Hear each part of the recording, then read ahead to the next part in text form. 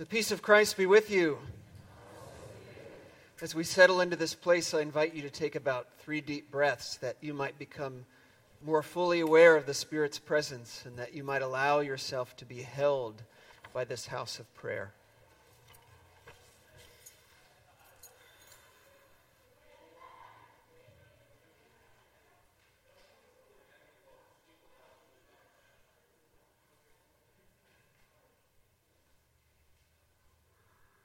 Friends, let us worship in beloved community.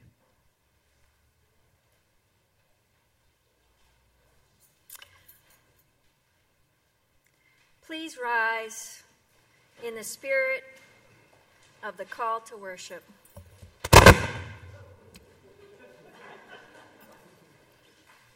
Not sure if that was me or you. You are the maker of all that is. Your creativity and abundance know no bounds. You supply our creation with what it needs to endure. Your wisdom remains ever within view. Let us seek truth. Let us support the good. We invite you to join us in hymn number 450. We're going to put a little contemporary spin on a traditional hymn. So the melody may not exactly match what's in your hymnal, but we do invite you to sing with us, sing with joy.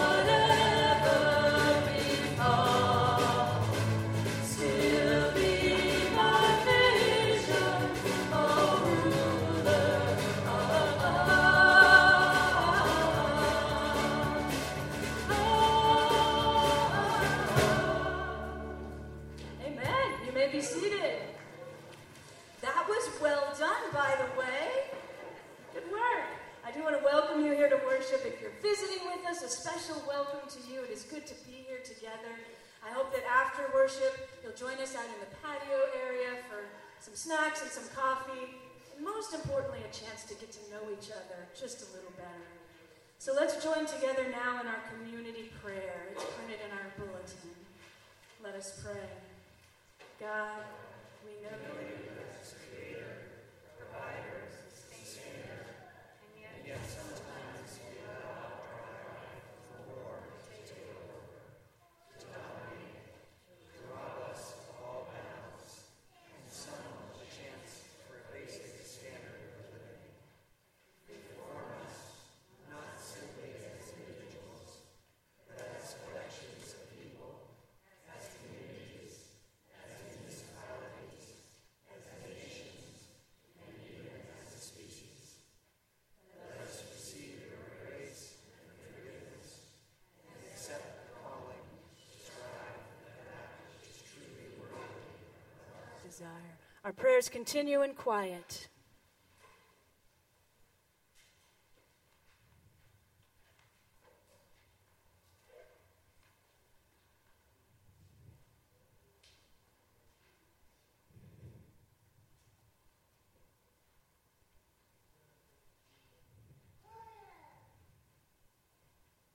Amen.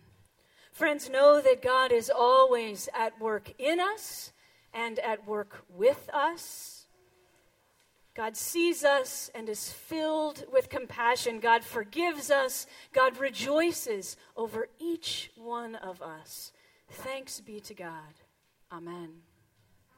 Now I'd like to invite any of the children worshiping with us to come join me here at the front.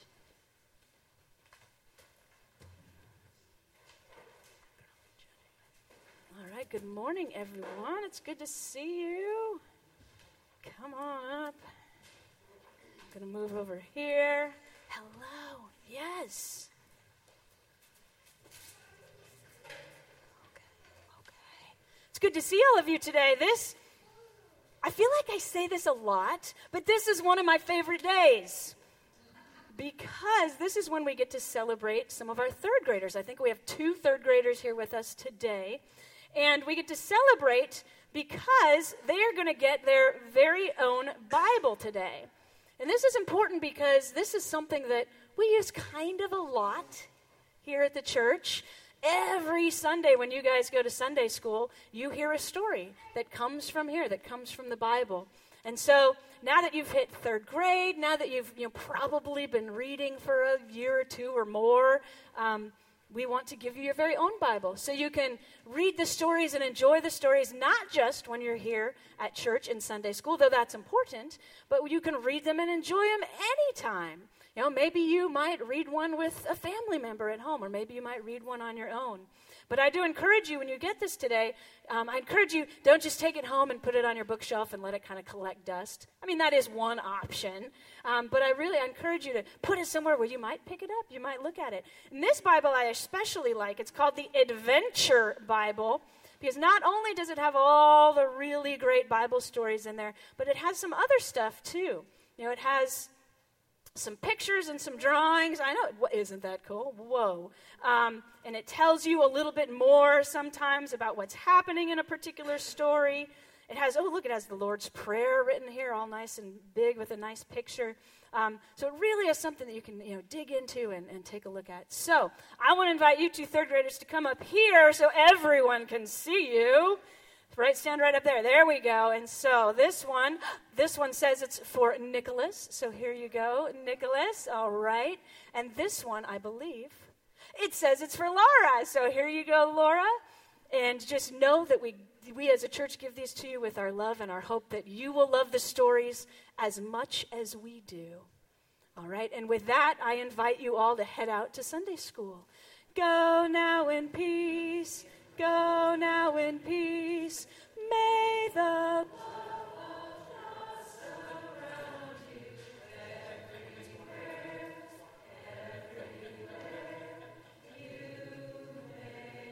go. This time I invite David Elliott forward to give a moment for stewardship.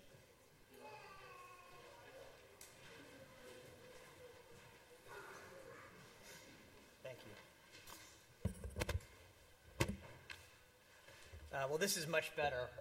In the 8:30 service, I followed Rob, and I said that was a little bit like putting the opening act after the premiere show, and it just didn't seem right. So following the kids seems much better.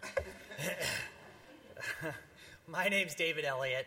Our family has been members at WPC for 20 plus years now. Our kids were confirmed here. Many of you may know my wife Erin, who teaches yoga here. And I started something called the Legacy Fund, which is our endowment, and it complements the annual fund, the stewardship campaign, which is really what we're talking about here today.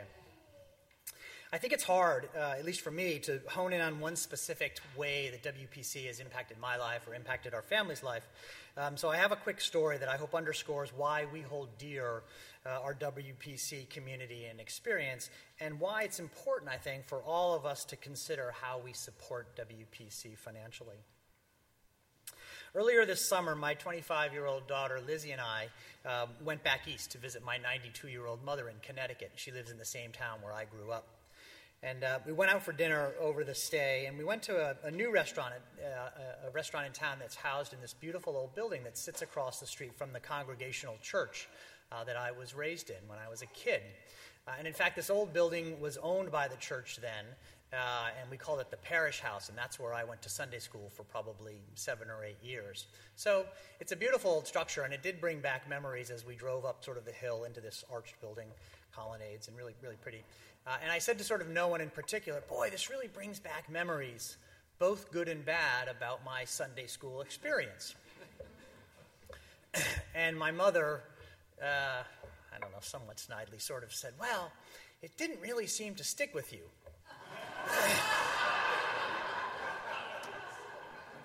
Curious, drawing on my WPC experience, I tried to channel empathy rather than judgment. And so I let her comment pass, at least for a few minutes. We got in and we sat down and ordered, and I couldn't help myself. So I said, Mom, I find your comment somewhat curious because I think, as you know, we are regular church attendees, and we've been members of a church in Marin for a long time, and I have a somewhat windy but fairly consistent faith journey. And she took a big pull of her Chardonnay and sort of relented, and that was that, at least for the conversation. What I think was more interesting that progressed over dinner was the conversation between my daughter and her grandmother about religion. And you can sort of sense how the boundaries would sort of define in this kind of conversation, right? My 92-year-old mother takes the case for very organized, structured religion, and my daughter, who's quite articulate, weaves a very thoughtful just thoughtful argument, I guess, around a more flexible, open-minded approach to her faith journey and religion in general. And in fact, I said earlier, she is involved in an entity called Thrive, which I guess is a congregation in the East Bay and Berkeley. And Thrive defines itself this way: we are a new kind of community offering a relevant space for diverse people seeking meaning and connection in our rapidly changing world, which frankly doesn't sound all that different from what we do here. But anyway, the takeaway was that Lizzie, in a very efficient but I think also loving way, convinced her grandmother that her faith journey, Lizzie's faith journey, was really different, but it was working for her. So we left dinner generally all happy and in a compatible space on the religious topic. Now, having worked in the investment business for all my career, for 37 some odd years, Erin would sort of grudgingly report that I am prone to assessing things through this lens of return on investment. And I'm getting to the point here. I'm getting to the ask, if you will. Sitting at that table and listening to my daughter really convince my sort of somewhat curmudgeonly 92-year-old mom, it struck me that we had achieved a very high return on our investment in giving annually to support the efforts and the salaries and all that goes into running all that we enjoy at WPC. So the ask today is a reminder that WPC helps to produce some of the highest returns on investment that we can make for our own and I think for our family's well-being.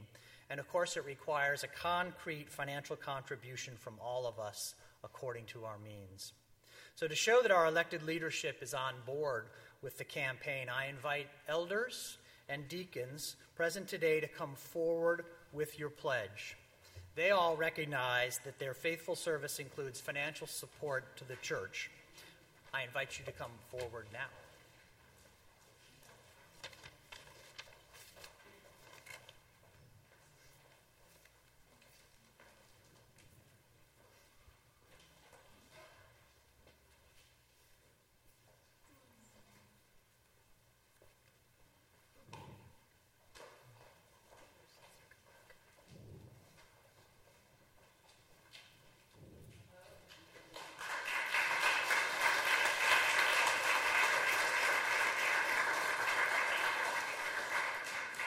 We do give thanks that our leaders lead not only with their creativity and with their time, their energy, but also with their resources according to their means. Let us give thanks in prayer for this generosity. Gracious One, you who have made all creatures great and small, we give thanks for and acknowledge all gifts, great and small, for what is small for one is great for another.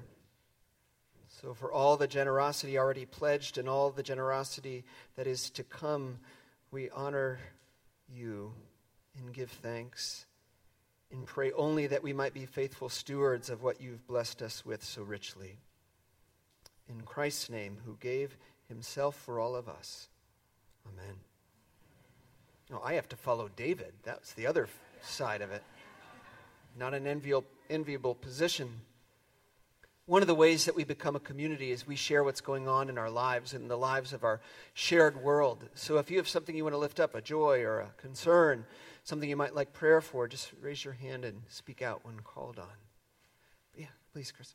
I'd like prayers for my neighbor's daughter, Kate, who's just passed the bar exam and is starting out a new life in a new city with a wonderful young man that has just found out she might have liver cancer. Oh.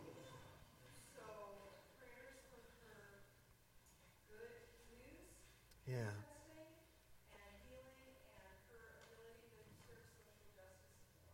Yeah, for a young friend and acquaintance who is starting out on a new life, but maybe facing a new cancer diagnosis. And so we lift that up to the light in prayer. Others? Yeah. This is very light, but I want to give thanks that yesterday, Bill McLeod, Bob Miller, Mark Sachs, and me rode 47 miles. Amen. To Westminster Woods and back to contribute, and we also contributed money from the Men's Connection Terrific. to Pedal for Protein, which I think is a fabulous. Amen. Hear, hear. So if you couldn't hear, Jim and three others rode for the Presbytery's annual Pedal for Protein. He said that was something light. I'm not so sure. Because they raise lots of money, tens of thousands of dollars, which provides protein-rich foods for those who don't have enough to eat. So that's wonderful. We're proud of you and grateful. Others? I got a call from Joe Bryson over the weekend, who's been away for some time, you may have noticed. So she's been struggling with some health issues and is facing a hip replacement this week, which is good news because they've figured out the source of her pain. So, but she asked for your prayers. Peter, before you talk, can I talk for you? So Peter, I mean, God love you. Not only is he at church looking spiffy, but a few minutes ago he was finishing the half marathon over there. So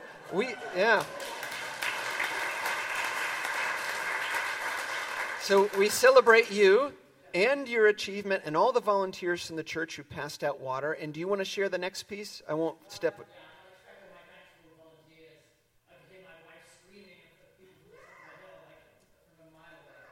Terrific. And what else is today, Peter?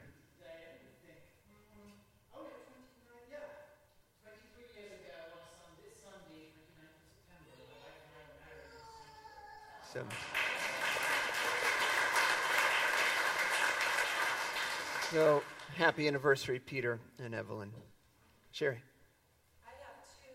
One is for the mom of a friend of Liam's, our son, who's 6. Oh, yeah. And for the daughter. The parents are going through a divorce, and one of the moms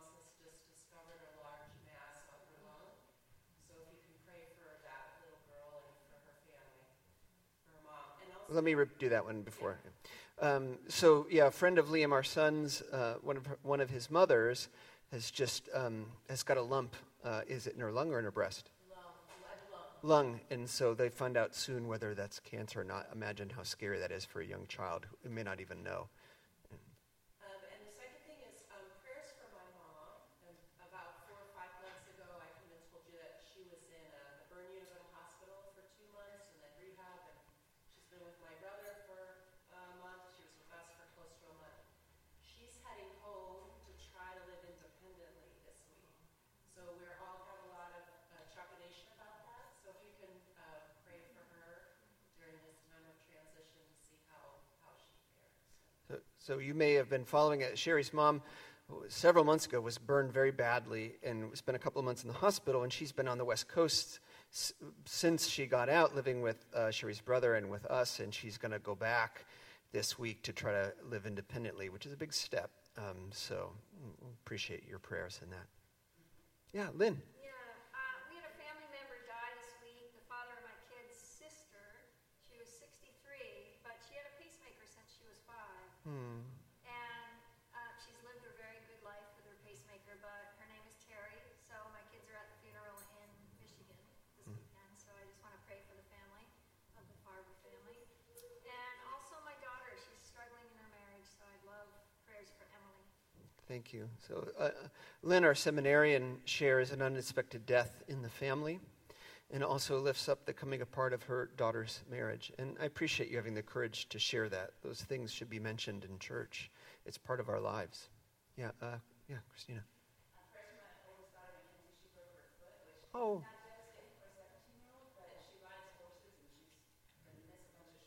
Oh. For a 17-year-old Mackenzie who broke a foot and will be sidelined from horseback riding, which should remind us of Valerie von Berg, too, who broke a number of bones after a fall.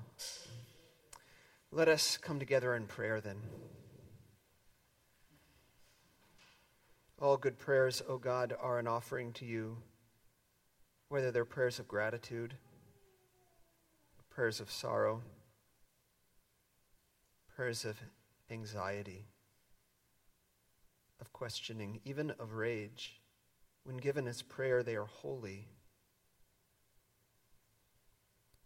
So receive those prayers that have been spoken and those too tender to be spoken.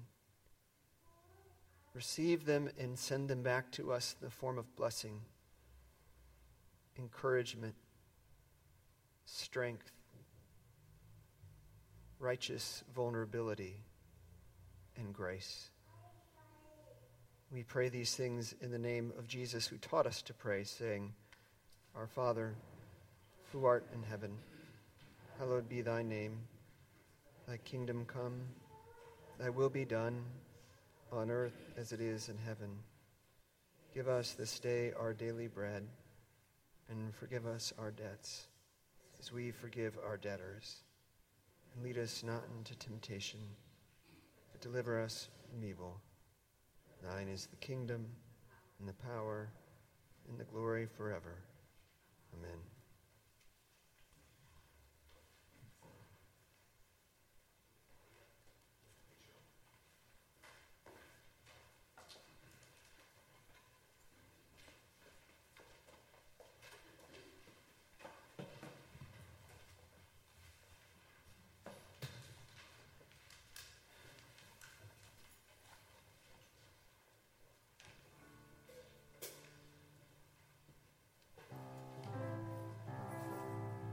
When 10,000 arrows take flight, remind me that you are my armor. There's always a place I can hide when I am desperate for shelter.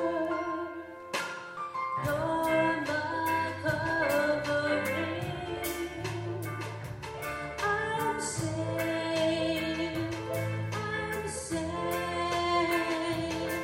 Whatever comes at me, I'm safe.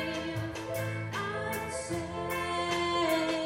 You've got me under your wings, under your wings. I'm under your wings. You've got me. You cover me. You cover me. I'm under under your wings. With every step that I take, you are before and behind me. In every fear that I face, oh, I'm constantly finding you're my covering.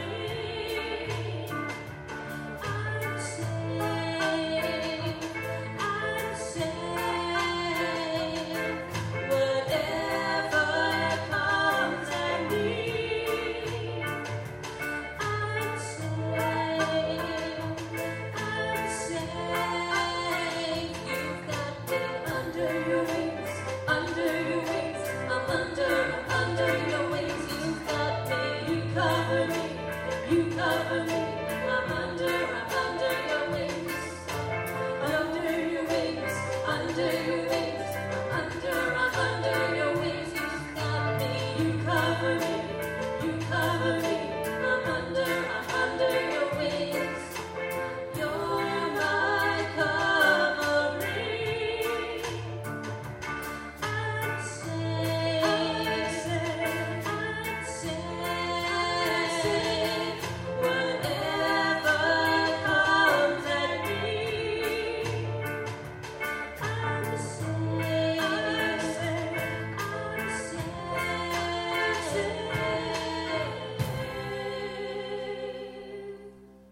Amen.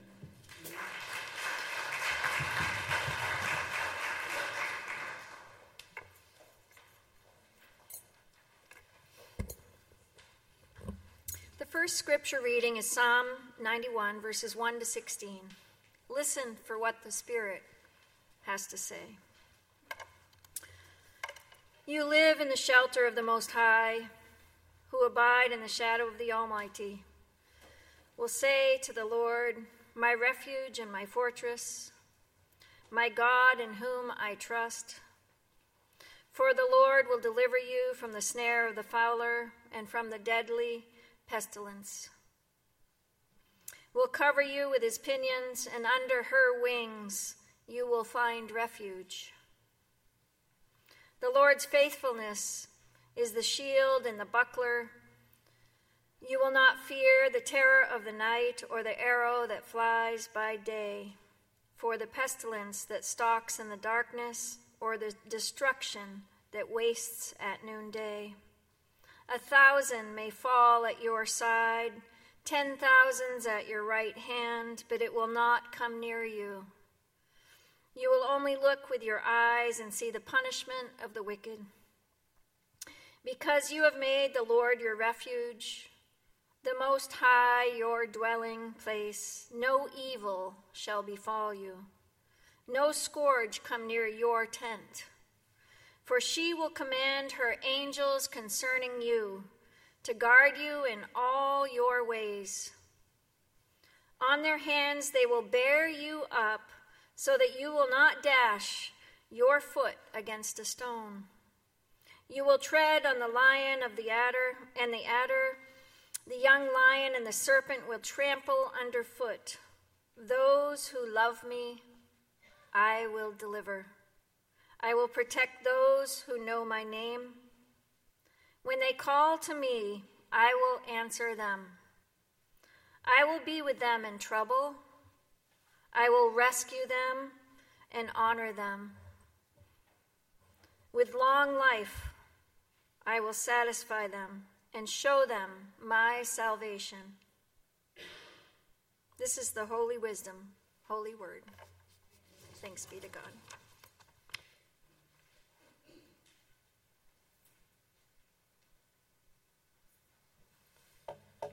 The second reading comes from the book of Timothy, 1 Timothy, chapter 6, verses 6 to 19. Continue to listen for what the Spirit is saying to us this morning. Of course, there is great gain in godliness, combined with contentment. For we brought nothing into the world, so that we can take nothing out of it. But if we have food and clothing, we will be content with these. But those who want to be rich fall into temptation and are trapped by many senseless and harmful desires that plunge people into ruin and destruction. For the love of money is a root of all kinds of evil. And in their eagerness to be rich, some have wandered away from the faith and pierced themselves with many pains. But as for you, man of God, women are off the hook. Shun all this. Pursue righteousness, godliness, faith, love, endurance, gentleness. Fight the good fight of the faith. Take hold of the eternal life to which you were called, and for which you made the good confession in the presence of many witnesses. In the presence of God, who gives life to all things, and of Christ Jesus, who in his testimony before Pontius Pilate made the good confession. I charge you to keep the commandment without spot or blame until the manifestation of our Lord Christ Jesus, which he will bring about at the right time. The one who is blessed and only sovereign, the King of kings and Lord of lords, it is this one alone who has immortality and dwells in unapproachable light, whom no one has ever seen or can see. To this one be honor and eternal dominion. Amen.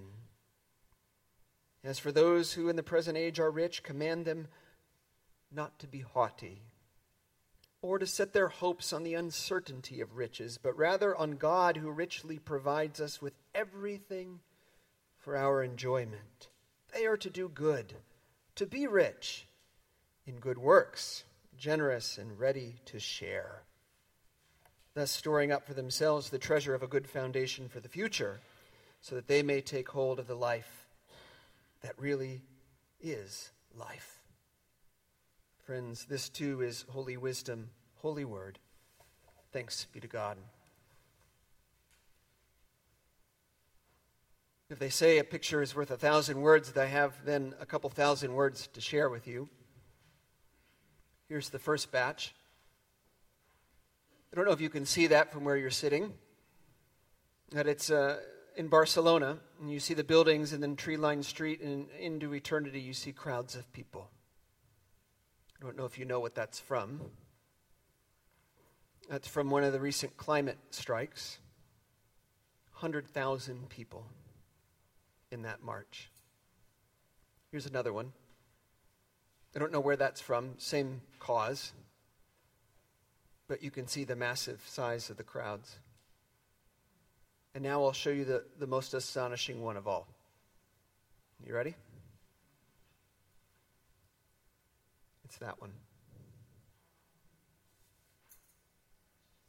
That's the first one, or one of the first ones. With a little girl, little in stature only, 15 years old, Greta Thunberg, a handmade sign, curled in on herself, sitting in front of Parliament. The length of time between this picture and these pictures is 13 months. Tens of thousands of people in some cities, hundreds of thousands in another. It was the largest gathering in Australia ever. And it started right there. Now, if you saw Thunberg's address to the United Nations, and you've been following her, you might have detected a sharper tone than she has carried in the past. She's always been direct and unwavering in her commitment to scientific truth. She actually credits some of her ability to be direct and unloaded often to her Asperger's, which aids her in fielding the kind of toxicity that comes at her. But she had a sharpness to her this time. As she spoke to the adults to hold them accountable, saying we can't simply go on business as usual. And she says, all you do is talk about money and fairy tales of eternal economic growth, and it can't go on like this. Her refrain becoming, as you've no doubt by now heard, how dare you? She's become an emblem for young people and the angst they carry. We have young people here who say, I'm not sure it's worth having children. It's the reality they live in. Thunberg could have been preaching straight out of 1 Timothy, who also lifts up the folly of misguided economic pursuits, senseless desires that plunge people into ruin and destruction. Sharp words from Timothy. Those could have been Thunberg's words. Now, if you think that you're about to get lambasted for your wealth, you can exhale. That's not what we do here. I hope you know that by now. I know you. I recognize the goodness that is you and that is in you. That's why you're here. No matter how much or how little you have, part of the reason you come here is because you aspire to be good, to be about something better and bigger. And so I know, and you can rest easy. Scripture gives us a challenging word from time to time, and we don't run from it, but what we can recognize is in that challenge is an invitation for growth, not for punishment. So you can rest easy and open your heart, and let us open our collective heart so that we can receive that invitation for growth, because that's always what's in the word at the core, is a seed, an invitation for growth. So let's listen to the words with that kind of openness. 1 Timothy says things you may not have known were in Scripture. You didn't come into the world with anything, and you can't take anything with you. Who knew that was in the Bible? And this one, no doubt, you've heard even if you know nothing of the Bible. The love of money is the root of all kinds of evil. I'm sure you've probably heard that before. Christians, I think, make two primary mistakes with respect to that passage. The first is we fixate on the love. Well, I don't love money. I orient my whole life around it. It drives every decision I make. It occupies all my waking hours, and I stay up longer than I should so I can earn more, and I'm pretty obsessed with it, but I don't love it. You do if that's what drives you. And the second mistake actually amends the first, and that is to chalk all of it up to personal moral failings. Well, they must just have their priorities out of whack, or I must have mine, and I'm just not good enough to have better values. Because it misses that we live in a much larger world, a much bigger system. And that system kind of drives us to make certain kinds of decisions. And it makes it really difficult as an individual to go against the stream and make other decisions. It's like being in this whole ocean of norms and expectations and rules and obligations. And it's very hard, not just sort of in terms of courage, but in terms of ability to stand up against that and go in a different direction, to swim upstream. To draw on the famous commencement address of a number of years ago by David Foster Wallace, sometimes the fish has to wake up and say, "Oh, this is water."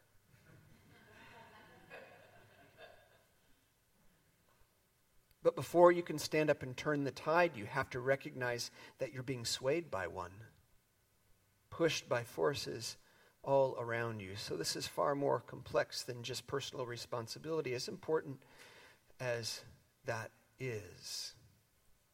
Now, I should say something at this point. I did not pick this scripture passage for the Sunday that I'm supposed to preach on stewardship, the annual fundraising drive for the church. An unlucky, perhaps, coincidence. This is a lectionary scripture passage, which means it was laid out by people who had no sense of when certain congregations would do their fall fundraising pitch. Okay? Honest. In fact, one of my professional pet peeves is when churches nitpick and find some scripture passage that guilts people about money and about having too much, and then conveniently from the pulpit says, "By the way, it's Pledge Sunday. We'll take that off of your hands." It's theological malpractice, and you should be insulted by it if you ever hear that. Now, I want you to respond to the stewardship call, to support this church financially. unapologetically, but not out of guilt, not out of fear, but out of love for the values that we stand for in the Church of Jesus Christ. Because we, like no other institution in the world, lift up the reality that we see the fullness of what we would call a godly life in this curious figure called Jesus. Jesus, who restores the outcast to good standing in the community, who offers care to those in need, who stands with the least of these and the pushed aside, who demonstrates that servant power, that soul power, is stronger and more righteous than coercive power, who demonstrates the transformative power of forgiveness, not the same thing as permissiveness, but forgiveness for the way it can completely change the equation in human relationship. In the church, we recognize best we can in imperfect ways that we have already been reconciled with one another and with all things from which we thought we were estranged, and we dare to live into that and defy those who are still committed to pitting the weak against the weak so that they can stay strong. We say, no, we've got a different story to tell.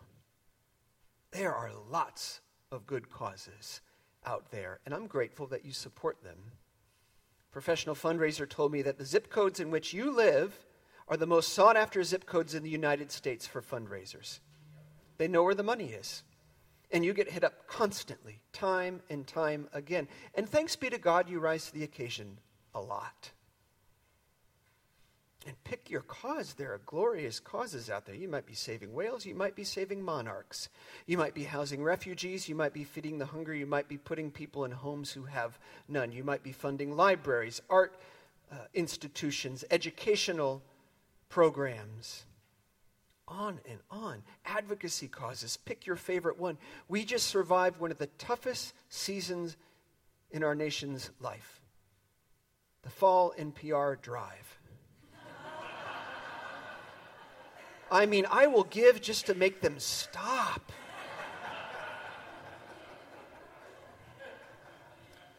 All the things you do are good and they're godly, whether they use those words or not.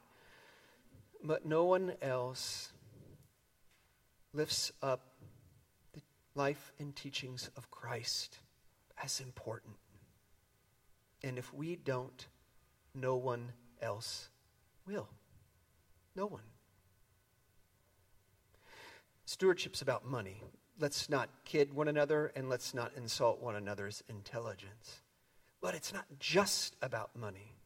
Money is what lies beneath and what supports from beneath all those values that you care about, all those programs that manifest those values in real human lives. When I spoke to the elders at the end of the session meeting the other night, I shared with them a list that I'd put together of what I think stewardship is really about beneath the money, or rather the money is beneath it. And so I'll share some of them with you now. Stewardship is really about teaching young children about the love of God, the unwavering, unshakable love of God. And it's about exploring alongside the less young youth what that love looks like when played out in an ever more complicated world. Stewardship is about providing a space where people who come carrying all manner of burdens, all manner of hopes, all manner of fears, all manner of new diagnoses, can open their heart in worship, even if they're not sure about what they're worshiping. Sitting next to caring people. Stewardship is about singing songs and hearing songs that have different lyrics than the kind you hear piped to the shopping malls and through your car stereo. It's about connecting with others, to learn, to support one another, to grow in faith without being told what your growth has to look like. It's about working together on meaningful projects and advocating for meaningful things in the wider community. It's about visiting the sick, the quiet prayer that's offered at the bedside in a hospital or a retirement community, sometimes by people who are paid to be here and oftentimes by people who come on their own. Stewardship is about making room for tears to be shed in a pastor's office or a youth director's office, or someone's home. It's about standing and resisting the tide of cynicism and disenchantment that has just wrecked our public discourse and done immeasurable damage. It's about standing with the least of these and standing with those who have a lot, but are trying desperately to live lives of integrity in their workplaces and in their home and in their day-to-day activities. It's about the man or woman that you will never, ever meet who comes here every Monday or every Wednesday to try to get one more day without taking a drink. And it's about the person that you've come to know all too well in a program who shares the same faith in some form or another with you. That may be the greatest miracle of all. This may be the least churched county in the country. And look, you found one another. What a gift. We found one another. Stewardship's not just about another budget. It's about being a part of and supporting a movement that places God's redeeming grace as primary among every other value and value system. That's what we're here to do, and we're uniquely here to do.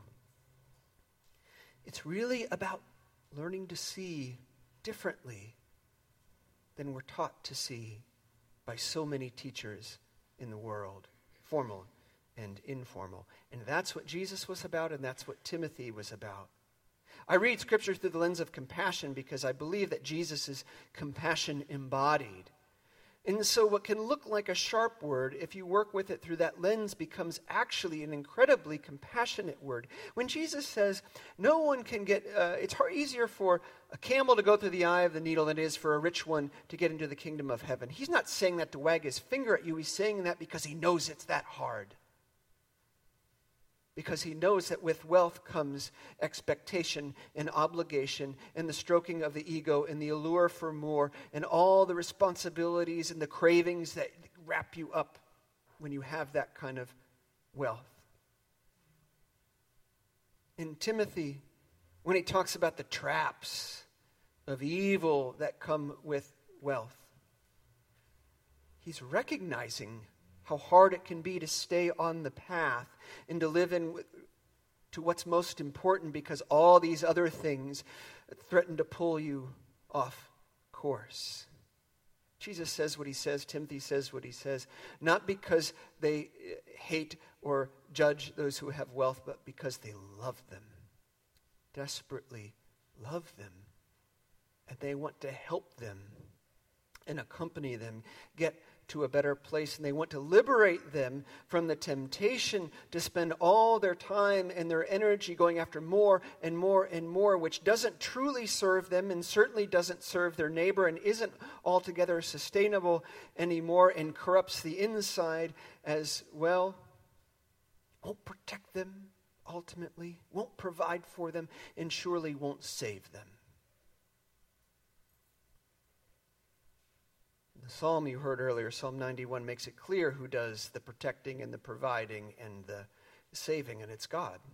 For all those who love God, God will protect them. I don't know.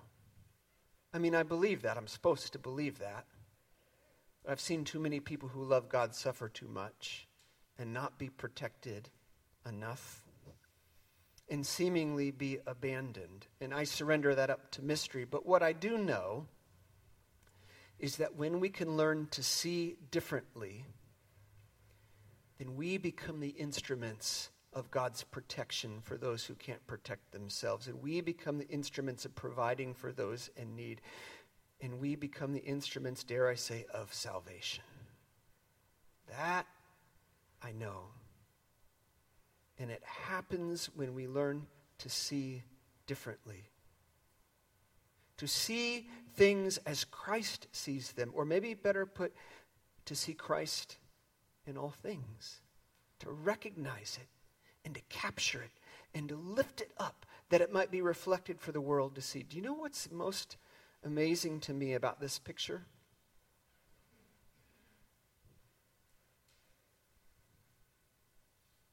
Someone took it. Someone was there before there was here.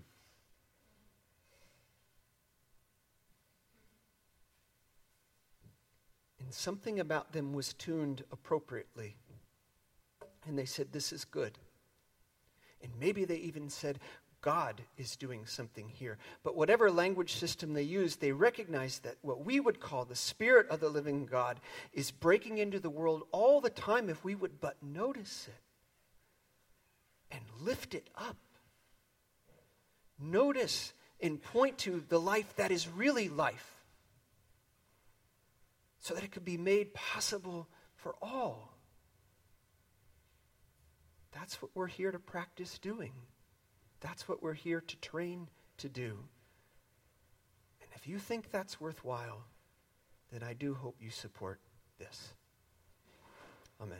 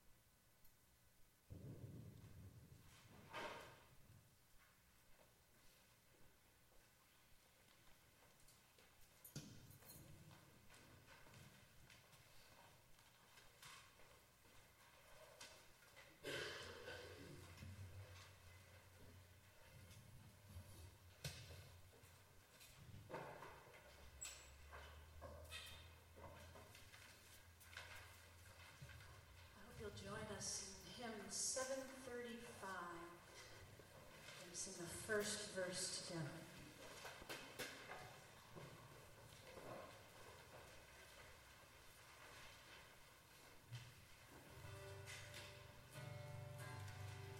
I need thee every hour, Most gracious Lord, no tender voice like thine can peace afford. I need thee, I need thee, every hour I need thee.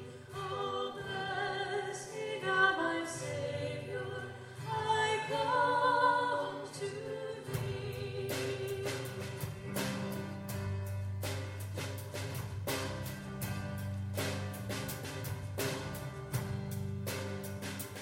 Lord, I come, I confess, bowing here, I find my rest.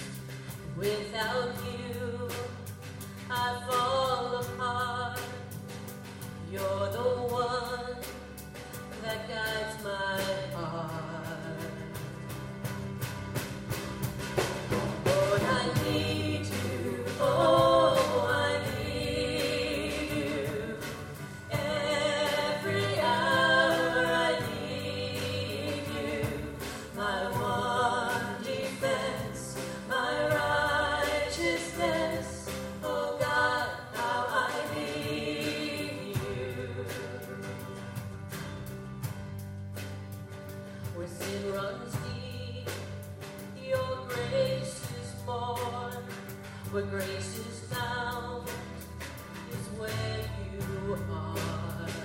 And where you are, Lord, I am free. Holiness is Christ in me. Lord, I need you. Oh, I need you. Every hour I need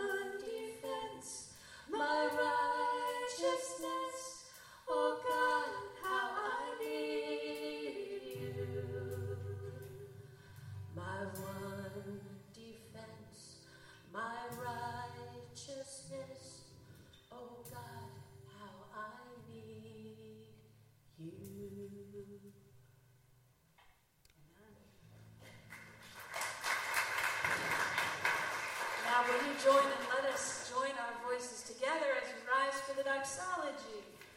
Praise God from whom all Blessings flow. Praise God, all creatures high and low. Hallelujah, hallelujah. Praise God in Jesus fully known. Creator, Word and Spirit one. Hallelujah, hallelujah, hallelujah, hallelujah, hallelujah.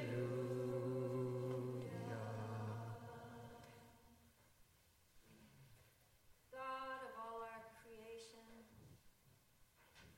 all that you have made is good. May the endurance and the blessings of these gifts continue to bless this community in all of our needs, our wants, and our desires of God's grace. May these gifts be blessed in your enduring love. Amen. You may be seated. As always, I invite you to take a look at the announcements in the bulletin that you may know what's happening here in the life of this church.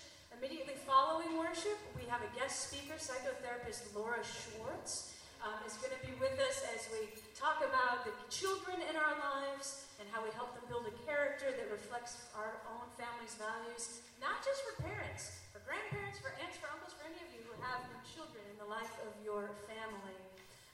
We have Spanish classes coming up. They're starting very soon. Carol, I know they're happening at 2 times, right?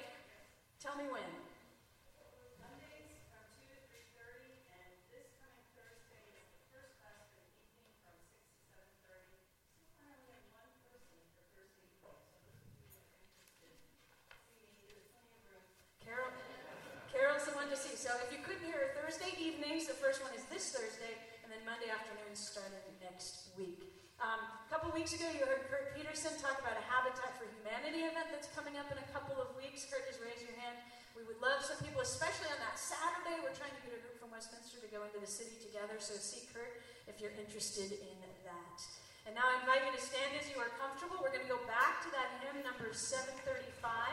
We're going to sing verses 2, 3, and 4.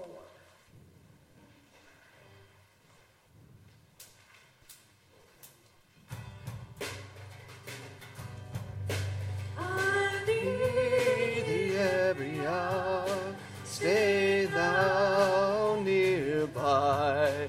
Temptations lose their power when thou art nigh. I need, oh, I need thee.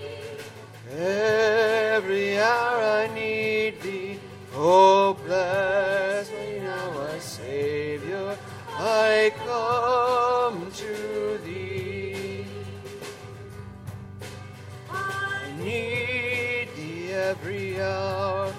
Teach me thy will and thy rich promises in me fulfill.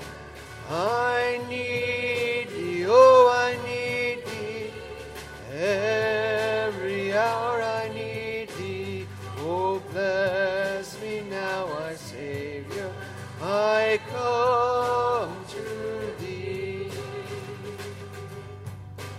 I need thee every hour, most holy one. Oh, make me thine indeed. Thou